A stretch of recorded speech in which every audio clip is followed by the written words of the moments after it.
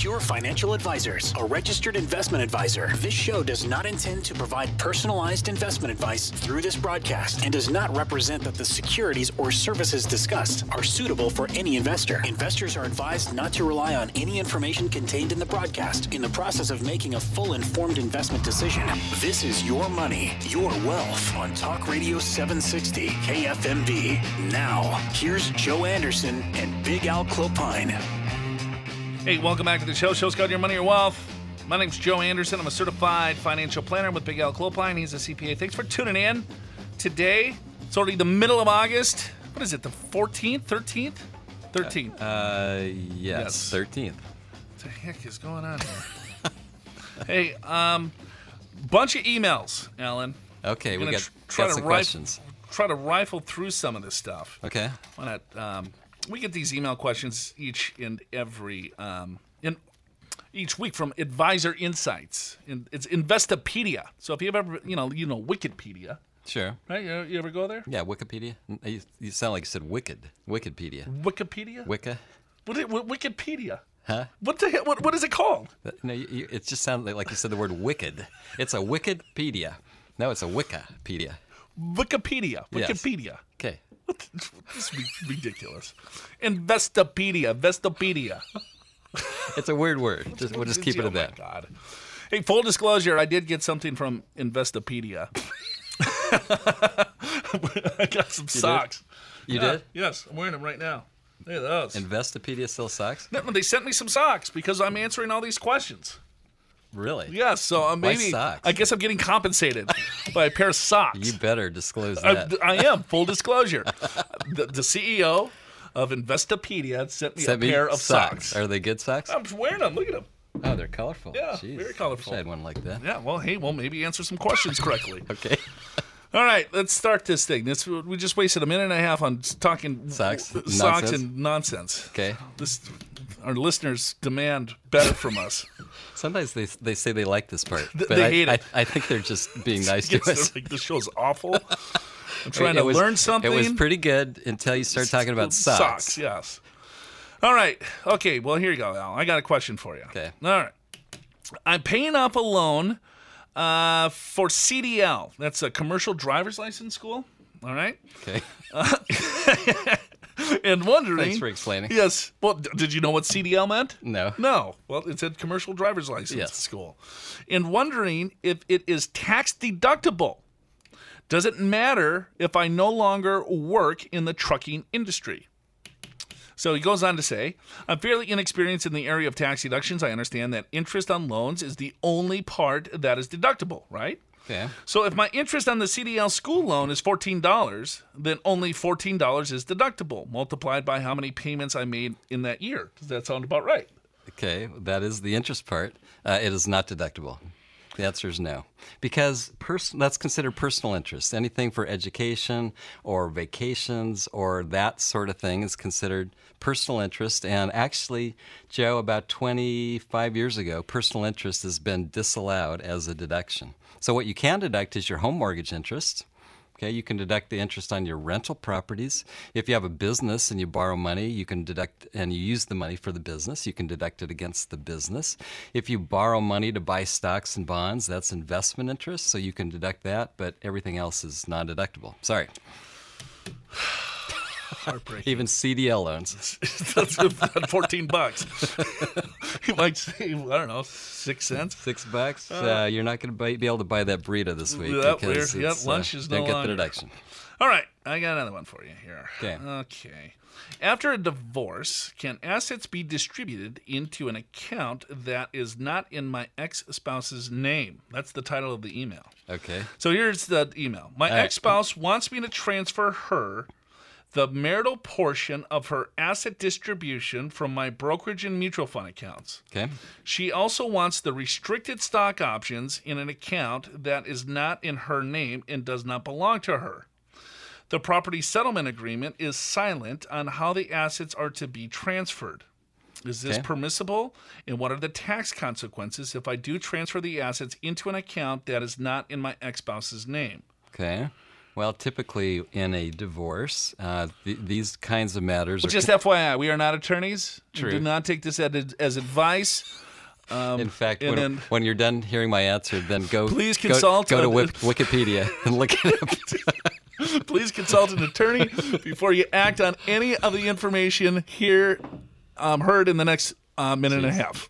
Now that makes me feel bad. You don't really trust what I'm going to say. Well, all right. So here's when it comes to matters of divorce, generally these are considered property settlements. They're not sales per se. So a property settlement just means transfer from one brokerage account to another brokerage account. Right. So there would be no taxation on that. That's right. Unless, well, then the spouse would sell it, and then the basis would remain. So let's say if I was married, I bought a stock for $10. It's now worth $100. We get a divorce. $50 goes, or half goes to her, half goes to me. The basis is $10. So then there would be a capital gain if either of us sold it, because the basis remains the same. Yeah. So in other words, the basis remains the same even though it's transferred. And when that stock is sold, yes, you will pay the tax consequences. So I'm curious on who's this person that she wants the restricted stock options to go to. Well, that's a whole. It's probably her boyfriend. That's a. That's the cause of the divorce. Apparently.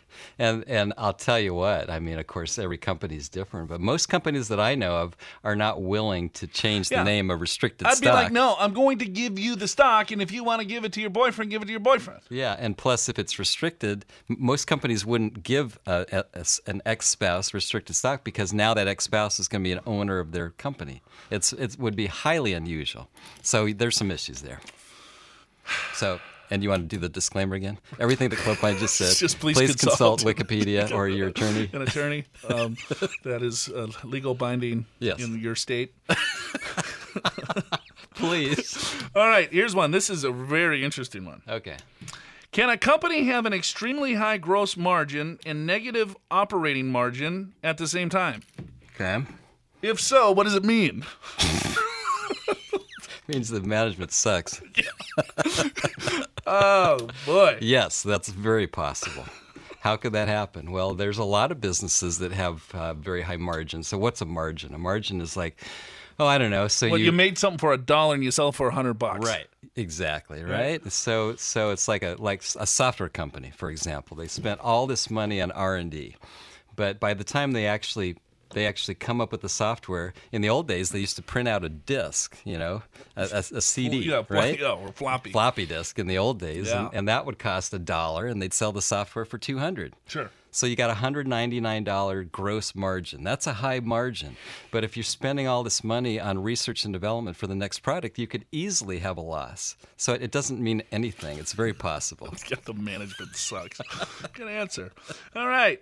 Well, I have to pay capital gains tax on the sale of 2 different homes. Okay, I inherited 2 houses with my sisters. We have equal shares. We want to sell both houses, but I have only lived in one of them for 10 years.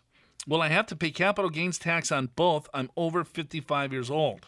Wow, that's a loaded question. Well, first of all, if you live in California or a community property state, by the time you inherit the property, you get what's called a step-up in basis, which means whatever the property is worth on the date that your parents or whoever passed away, that becomes your new cost basis, which theoretically means you could turn right around and sell it at the same price and have no gain or loss. So that's probably the best answer. Now, if maybe on the other hand, it was your parents or whoever passed away a while ago, so now we got this. I guess that's what happened, because he lived in one of the houses for 10 years, and if he lived in the house for 10 years as a primary residence, he's lived there 2 out of the last 5. Yeah, right. So then he could take 500 or 250, right? That's right. So going down that path, if that's what happened, then that's right. As long as you live in any residence 2 years out of 5, you get a $250,000 gain exclusion, or if you're married, it's a $500,000 gain exclusion. And by the way, we get this question all the time. It's, well, I just got married, so does that count? Well, no, your spouse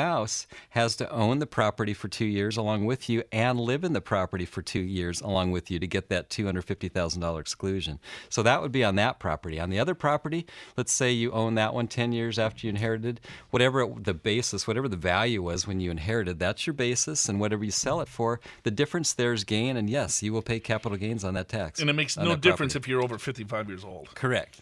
Correct. Well, it used to be a once-in-a-lifetime exclusion, but that was probably 30 years ago. Right. People still remember that rule. Yes, they do. So, all right, a lot of really good questions. We got more. Do I get some socks? Yes, we're gonna see if we can. I'll send the Give me CEO. some I don't know. socks. We got a couple of more to go. Wow. Because I mean, all these different questions. There's a lot. Most people have more questions than they do answers. And so, if you could imagine, if your retirement game plan, right, was no longer about a number, and if you had all the answers that filled in all the gaps to a rock-solid retirement game plan that covered everything from A to Z, I mean, what kind of confidence do you think that would bring you? This is Your Money, Your Wealth on Talk Radio 760 KFMB. Hey, welcome back to the show. Show's called Your Money, Your Wealth. My name's Joe Anderson. I'm a certified financial planner. So what we're getting into here is some email questions that is sent to me by Investopedia, Advisor Insights. And there's some unique questions, and I think a lot of our listeners, Alan, have these same questions. Well, maybe not all of these questions, but some of them. I'm looking over your shoulder. There's a lot of words on that question. Some of these questions, hey, I just print these off and I bring them to the studio. I don't really take a look at them. And you don't edit them? Yeah, edit them. Okay. They're live. It's hot. Yeah. It's just like I'm pulling them off the press right now. Got it. Okay. All right, here we go. Here's another question for you. Can I draw $30,000 out of my Roth IRA and put it back within a short amount of time? I am 69 years old, still working. My Roth is more than 10 years old. Is there a limit to prevent me from withdrawing that amount? Oh, I like that question. You can, but you can only do it once in a calendar year, right? And so there used to be this rule with IRAs and Roth IRAs that every single account that you had, you could pull money out, and as long as you put it back into the account within 60 days, then no harm, no foul. But now they made a rule, IRS made a rule, whether it's an IRA or Roth IRA, they don't care. They consider it one for purposes of what I'm going to tell you. And that is you can pull money out of this account and you can do whatever you want with it for 60 days. As long as it gets back into the account, no harm, no foul. Now, that's probably less important for a Roth because if you don't make it, it's not taxable anyway. It's just that you'd like to get the money back in if you can because then you get future tax-free growth. Here's another one. I am a high-income worker, over $250,000 a year. Well, good for you. Yeah, that's great. All right. Congrats. I would like to do a Roth IRA for my wife using the backdoor method. So he wants to do the backdoor method with his wife, and would be the benefits of a Roth IRA going forward. Woodwood? Woodwood. It says Woodwood.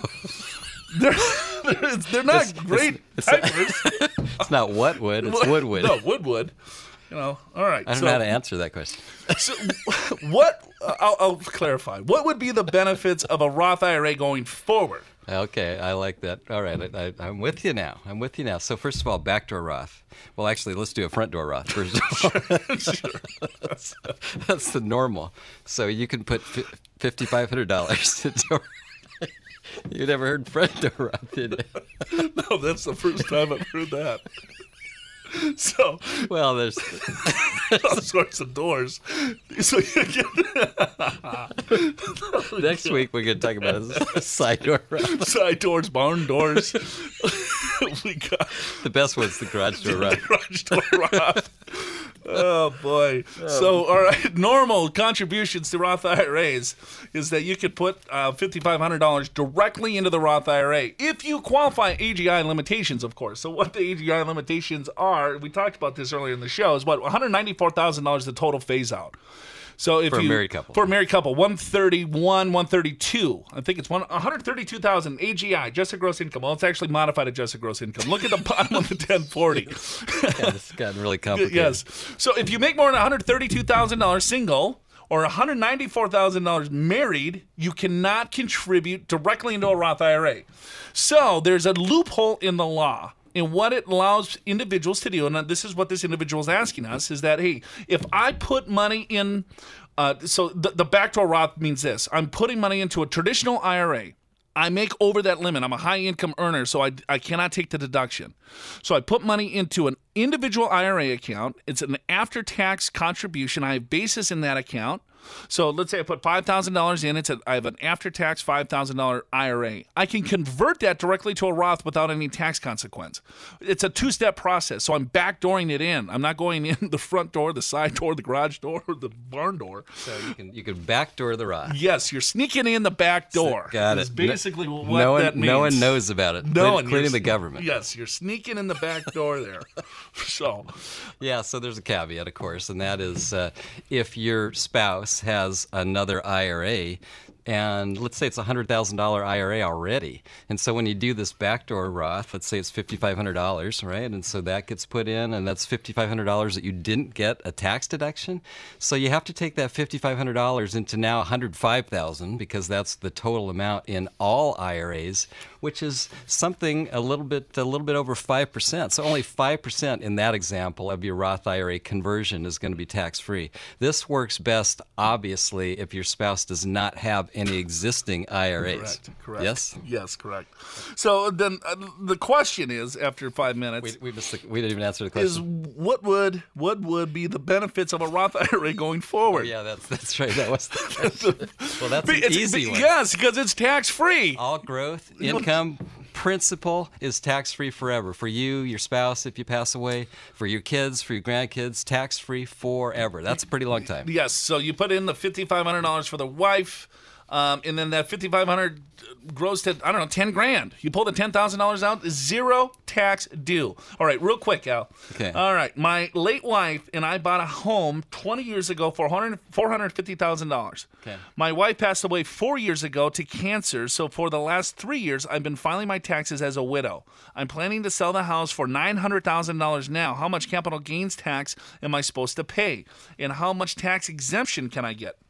Okay, well, it's going to go back to if you live in a community property state, we'll assume California right now because that's where we're at. Then when your wife passed away 4 years ago, there's a step up in basis. So that's what the property, let's say it was worth $700,000. $700,000, yep. And so you sell it today for $900,000. Well, you're a single taxpayer, but you still get a $250,000 exclusion. So in that example, there is no tax to pay. Now, on the other hand, if the property was worth $500,000, and so you got a $400,000 gain, the first $250,000 is exempt. The extra $150,000 you'll pay capital gains taxes, which could be 15% federal.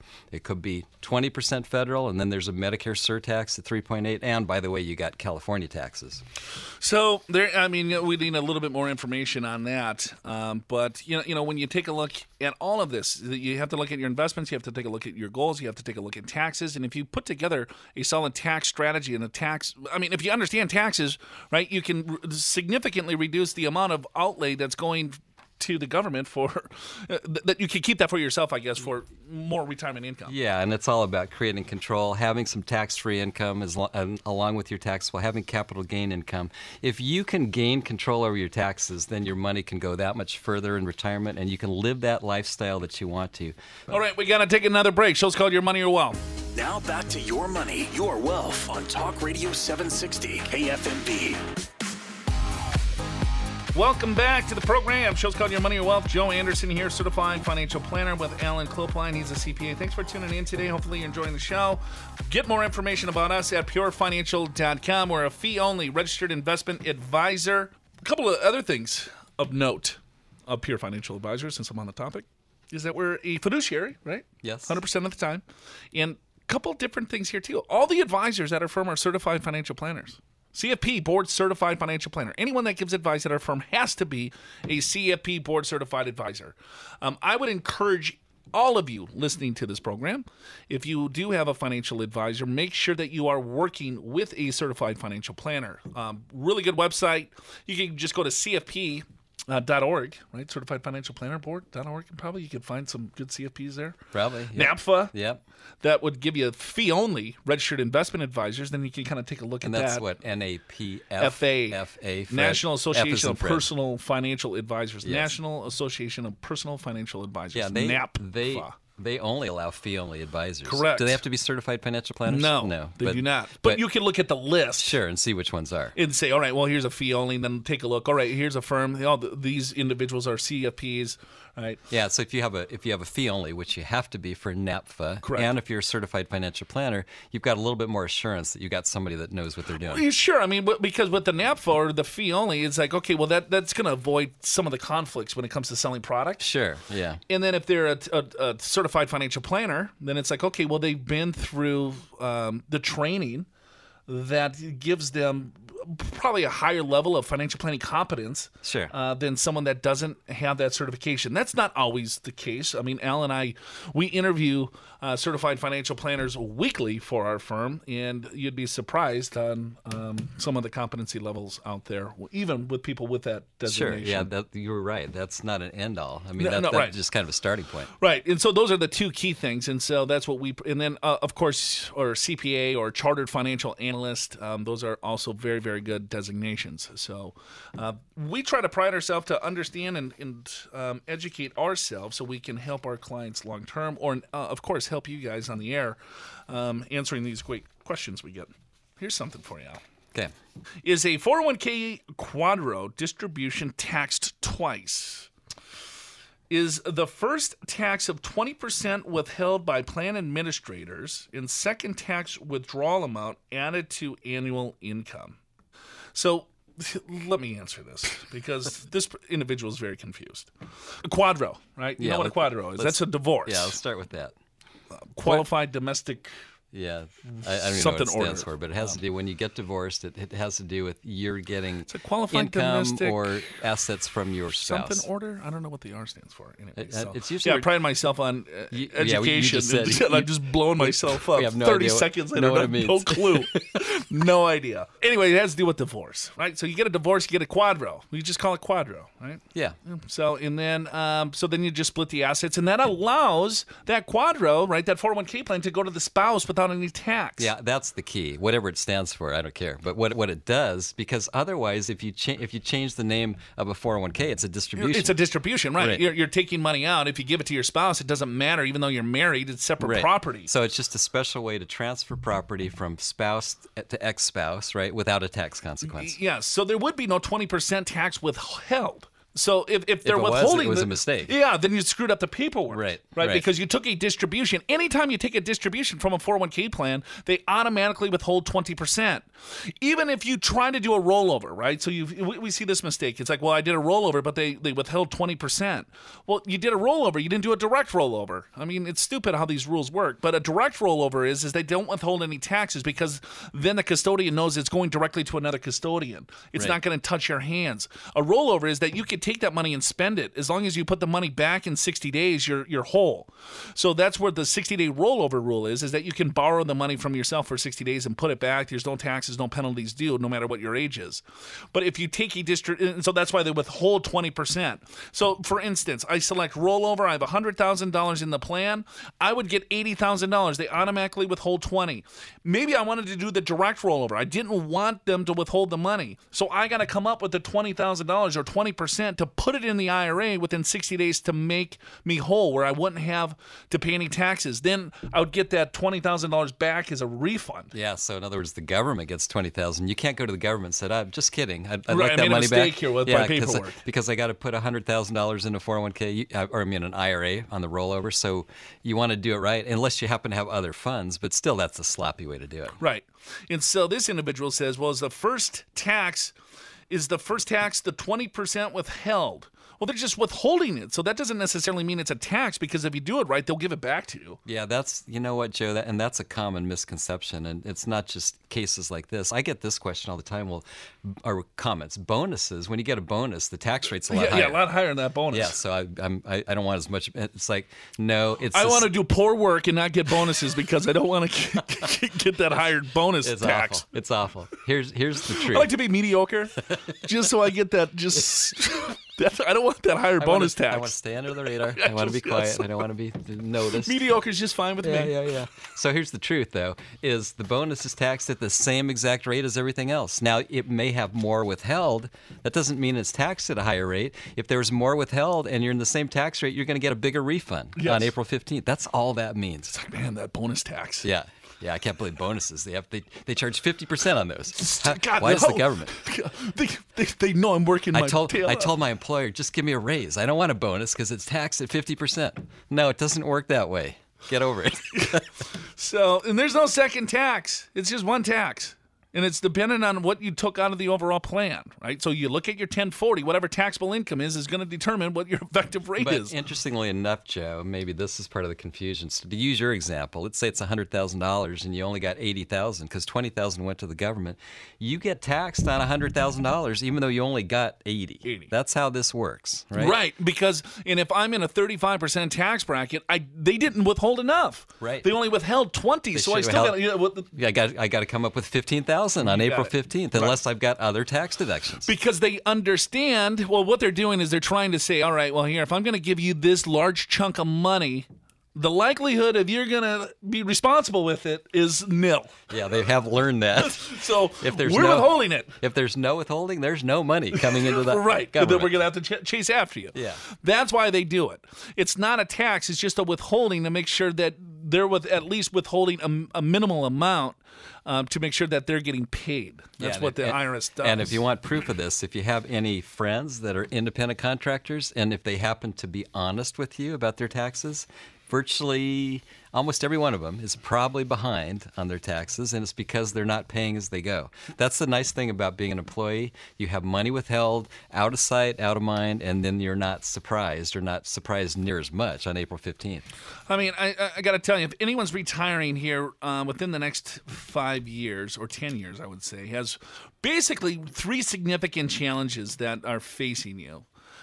Just getting some of these emails, there's a lack of information and education when it comes to either taxes, your retirement accounts, and basically, truth be known, you probably haven't saved nearly enough as well for retirement, and you don't have enough money to last you the next 25, 30, or even 40 years.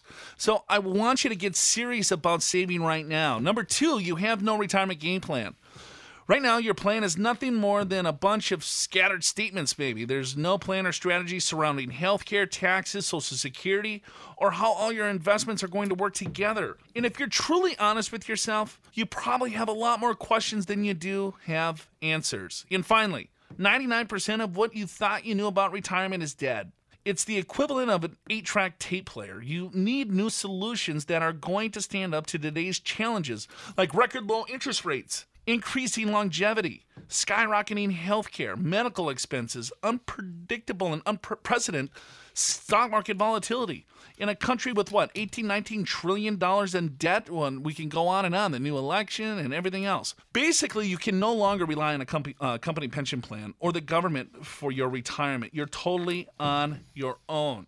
So, now back to Your Money, Your Wealth on Talk Radio 760 KFMB.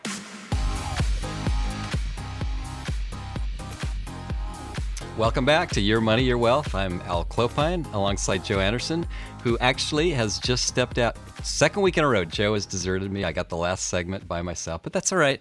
Joe needs a little bit more downtime. I'm not going to bemoan that. In fact, I love just sitting here talking with you guys. So anyway, to sort of recap some of the show, we talked investments a little bit. We talked about certain ages that are important, like 50 years of age. Well, that's when you can add more to your 401k and your IRA in age 55.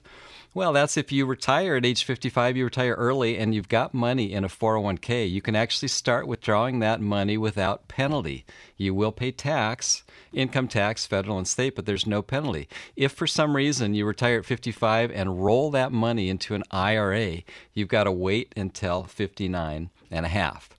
Now, what about age 62? That's the first age you can collect Social Security. Although the full retirement age right now is 66, it will be moving to age 67 for those of you that are born in 1960 or later. That's your full retirement age, but you can wait as late as age 70 to collect Social Security. And for many of you, that's probably a really good idea because you'll get a lot more benefit doing that. And then here's another age, which is 70 and a half. That's when you have to take your required minimum distribution. And you have to take that first distribution by April 1st of the year following. So if you're turning 70 and a half this year, you have to take your first required minimum distribution by April 1st next year. But be aware, if you do that, you're going to have to take 2 required minimum distributions next year. So another way that a lot of people do it is they go ahead and take that first distribution in the year they turn 70 and a half to get it out of the way, and then the following year they just have to take 1. So those are a few things to consider. We did answer a bunch of your questions. That was kind of fun. And I think I want to close the show off with talking about financial planning kind of in general. And we know that a lot of you are behind in your planning. A lot of you have done a great job. But here's a way to kind of do a little self-check I want you to consider. There's really 5 things that you need to consider when it comes to financial planning. Do a little inventory. And the first one is your spending. What is your desired lifestyle? How much do you want to spend in retirement? And if you really haven't thought about this or have no idea, you can start with what you're currently spending, at least as a benchmark. And some of you may not know what you're currently spending, but here's a quick way to think about it, and that is look at your net pay, or if you're married, net pay of both of you, husband and wife, and that would be a good starting point. Maybe that's what we're spending if, in fact, we're not saving anymore month in, month out. So our net pay is $100,000 and we're not adding to our checking or savings account. Well, maybe that's what you're spending. Now think about retirement. Are you going to be able to spend less? And some people can, right? Because you're not traveling to work each and every day. Maybe you're not going out to lunches. Maybe you don't need the expensive wardrobe for work, right? But then on the other hand, maybe you're going to want to travel more, or maybe there's more leisure time, or if you love golf or something like that. It turns out golf is not free, believe it or not, so you got to make sure you budget for that kind of thing. A lot of people want to spend more in retirement, but that's the first thing you got to think about. Second thing is, what do you have? What are your assets? What are your investable assets? What do you have to work with to create an income stream? All right, and an investable asset would be a retirement account. It would be a non-retirement account, which would be a brokerage account, savings account, something like that outside of retirement. Your retirement accounts could be Roth IRAs or Roth 401ks, could be regular 401ks or regular IRAs. So take a look at what you got. Now, do you need to save more? Well, how do you know? Well, you got to do this little formula. You got to figure out what you want to spend in retirement. Let's just say it's $100,000. We'll go back to that example, all right? And let's say your Social Security and pension is $60,000. That would be pretty good. Not all of us have that, but I'm just giving you an example. So in this case, you're short by $40,000. You need $40,000 from your investments to make this work. How much do you need in investments? Well, take that $40,000, and I'm going to give you a factor. Multiply that by 25. 40,000 times 25 equals $1 million. That's your target. You're about ready to retire in 2-3 years. You got 800,000. You're pretty close. Now let's work backwards to figure out how much you need to save per year at a certain rate of return. We can do that mathematically. Now, on the other hand, let's say you come up with this calculation. You need $1 million. You've already got 1.6 million. Congratulations, you can retire right now if you want to. That's up to you. You're financially independent. And financially independent has nothing to do with how much you have in your savings and bank accounts. It's the ability to cover your lifestyle with your own means and resources. That's what financial independence is. And for a lot of folks, when they have that, actually working is more fun because they know they don't have to work. Right? So anyway, do that calculation. And if you are behind, then you got to figure out how much more to save. And maybe, just maybe, you got to work a few more years, and that's not the end of the world. Or in many cases, maybe you retire, but you work part-time and you've got some kind of income in retirement. Now, the third thing is the income. We already alluded to that. What kind of fixed income do you have in retirement? Social Security, pensions, maybe you got some rental properties, factor that in. And then the fifth thing is the date. When do you want to retire? So here it is. How much do you want to spend? What are your assets? In other words, how much you've currently saved? Do you need to add to a savings goal if you're still working? What fixed income you have, and what date that you want to retire.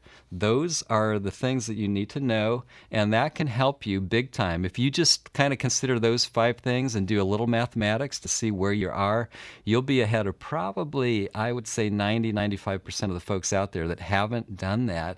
And once you've done that, now you've got a little framework to start a financial plan with regards to retirement, as to what that lifestyle looks like, and as to what the when you can retire. Do you need to work part-time? Into retirement? Do you need to work longer? You maybe got a home with a lot of equity. Is it worthwhile to consider downsizing, or maybe you want to move to a different area that's cheaper? All these things can come into play. And I would say for most people, retirement is, you can retire as long as you take a look at what you need to do to be successful. And part of being successful is saving on taxes, because what we see is a lot of people have the majority of their assets in retirement accounts. And when you pull those dollars out of the retirement accounts, you need to pay ordinary income taxes, which is very much like your salary.